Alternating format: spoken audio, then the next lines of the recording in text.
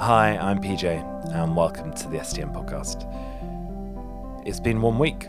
1 week since Boris gave that announcement telling us more stringent measures of isolation, of lockdown. 1 week. I don't know if it's felt like a drag to you, you've been counting the seconds, or maybe it's gone by quicker than you thought. But it's amazing often how habits form so quickly in this time. We may be someone who's up 9 o'clock during the Joe Wicks workout with our kids, or something different, new habits of patterns of life, of how we do work at home, washing our hands more often, whatever it may be. It's interesting how quickly these habits form in our life. And I don't know about you, in some ways, the season's been really good for my soul. I've not wanted to look at my phone quite so much because I just don't want to see the news, to be honest. And I've been wanting to spend more time with my family. I've been having that opportunity to, and it's been really good in some ways. It's also been really hard in others. But these habits form. And in the podcast, we are taking this time to gather together Monday to Friday every day, to look at Scripture together, to be together in this moment, to journey through Scripture together, to be encouraged together. And we're going through the book of Philippians, which is a letter written by Paul to a church which he started, a faithful church, but to encourage them to be a people that are filled with God's joy. And something that we need to hear as well, because I'm sure some of us know people close to us, family, friends who are suffering from the virus, and actually being reminded of the joy that God gives us. In the presence of suffering and all that's going on, we can still hold on to that joy and hope that God gives us. So today we're still in Philippians chapter 1 towards the end.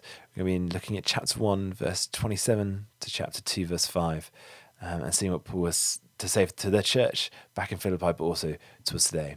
So if you've got a Bible, do grab it, keep it open. And like I said, we're starting at Philippians chapter 1, verse 27. Whatever happens, conduct yourself in a manner worthy of the gospel of Christ.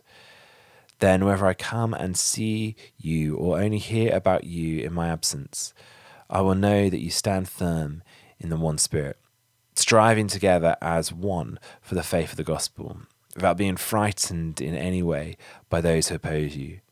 This is a sign to them that they will be destroyed, but that you will be saved, and that by God. For it has been granted to you on behalf of Christ not only to believe in him, but also to suffer for him, since you are going through the same struggle you saw I had, and now hear that I still have. Therefore, if you have any encouragement from being united with Christ, if any comfort from his love, if any common sharing in the Spirit, if any tenderness and compassion, then make my joy complete by being like-minded, having the same love, being one in spirit and of one mind. Do nothing out of selfish ambition or vain conceit. Rather, in humility, value others above yourself, not looking to your own interests, but each of you to the interests of others. In your relationship with one another, have the same mindset as Christ Jesus. Paul is reminding the church in the time where they're facing persecution from the Romans around them to be one, to be united, to be hold close together, to be of one spirit. This past week, isolation's been tough in many ways, but in some ways I find it hard to be away from people, and particularly church, to feel like one, to feel united in this time. We can feel like we're in our own little bubble. We're fighting this on our own, but yet we are still one. Paul is writing to this church in Philippi, and at that time the church was still really small. There are these pockets of churches in different towns and cities, but I've no doubt they felt isolated. The vast majority of people would have been against them, and yet they were holding on to the being united together. They didn't have the choice of what we have, of the internet, of FaceTime, of being able to connect, having amazing resources in church available online. They didn't have any of that. But yet Paul was reminding them that actually being one in these times is so important. When facing persecution, being one is so important. And in a weird way, we're in a kind of season of persecution. I don't mean that the government is attacking us in any way, but we're in some ways going through the same patterns that many of our brothers and sisters across the world go through in times of persecution, where they can't meet together, where they can't gather and look at scripture together, where they've got to do so much more behind closed doors. We're in some of those patterns, and it's challenging for our faith. Do we dig deep in God in these times? Do we fight off against one another, or actually do we unite in these seasons? Being close together, drawing close together. But yet, one of the things that I love Paul is he keeps pushing that we need to be united, we need to encourage one another in these seasons more and more.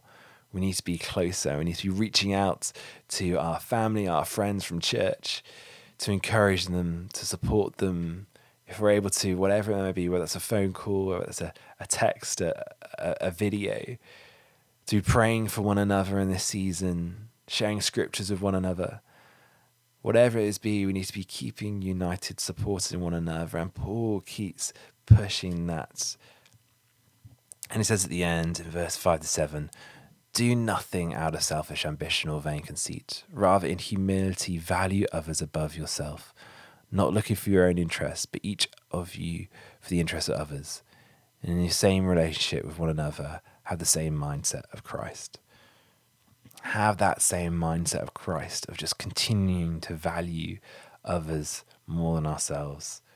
Continue giving to them, continue to pray for one another, continue to lift one another and be united together. Let me pray.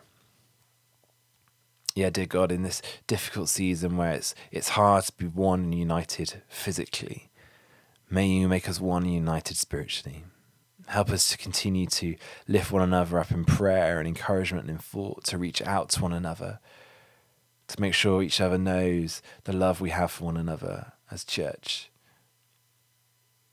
Help us have that same mindset of Christ, continually focused on others. Amen. I hope you have a great day. Be safe. Be church. Keep washing your hands.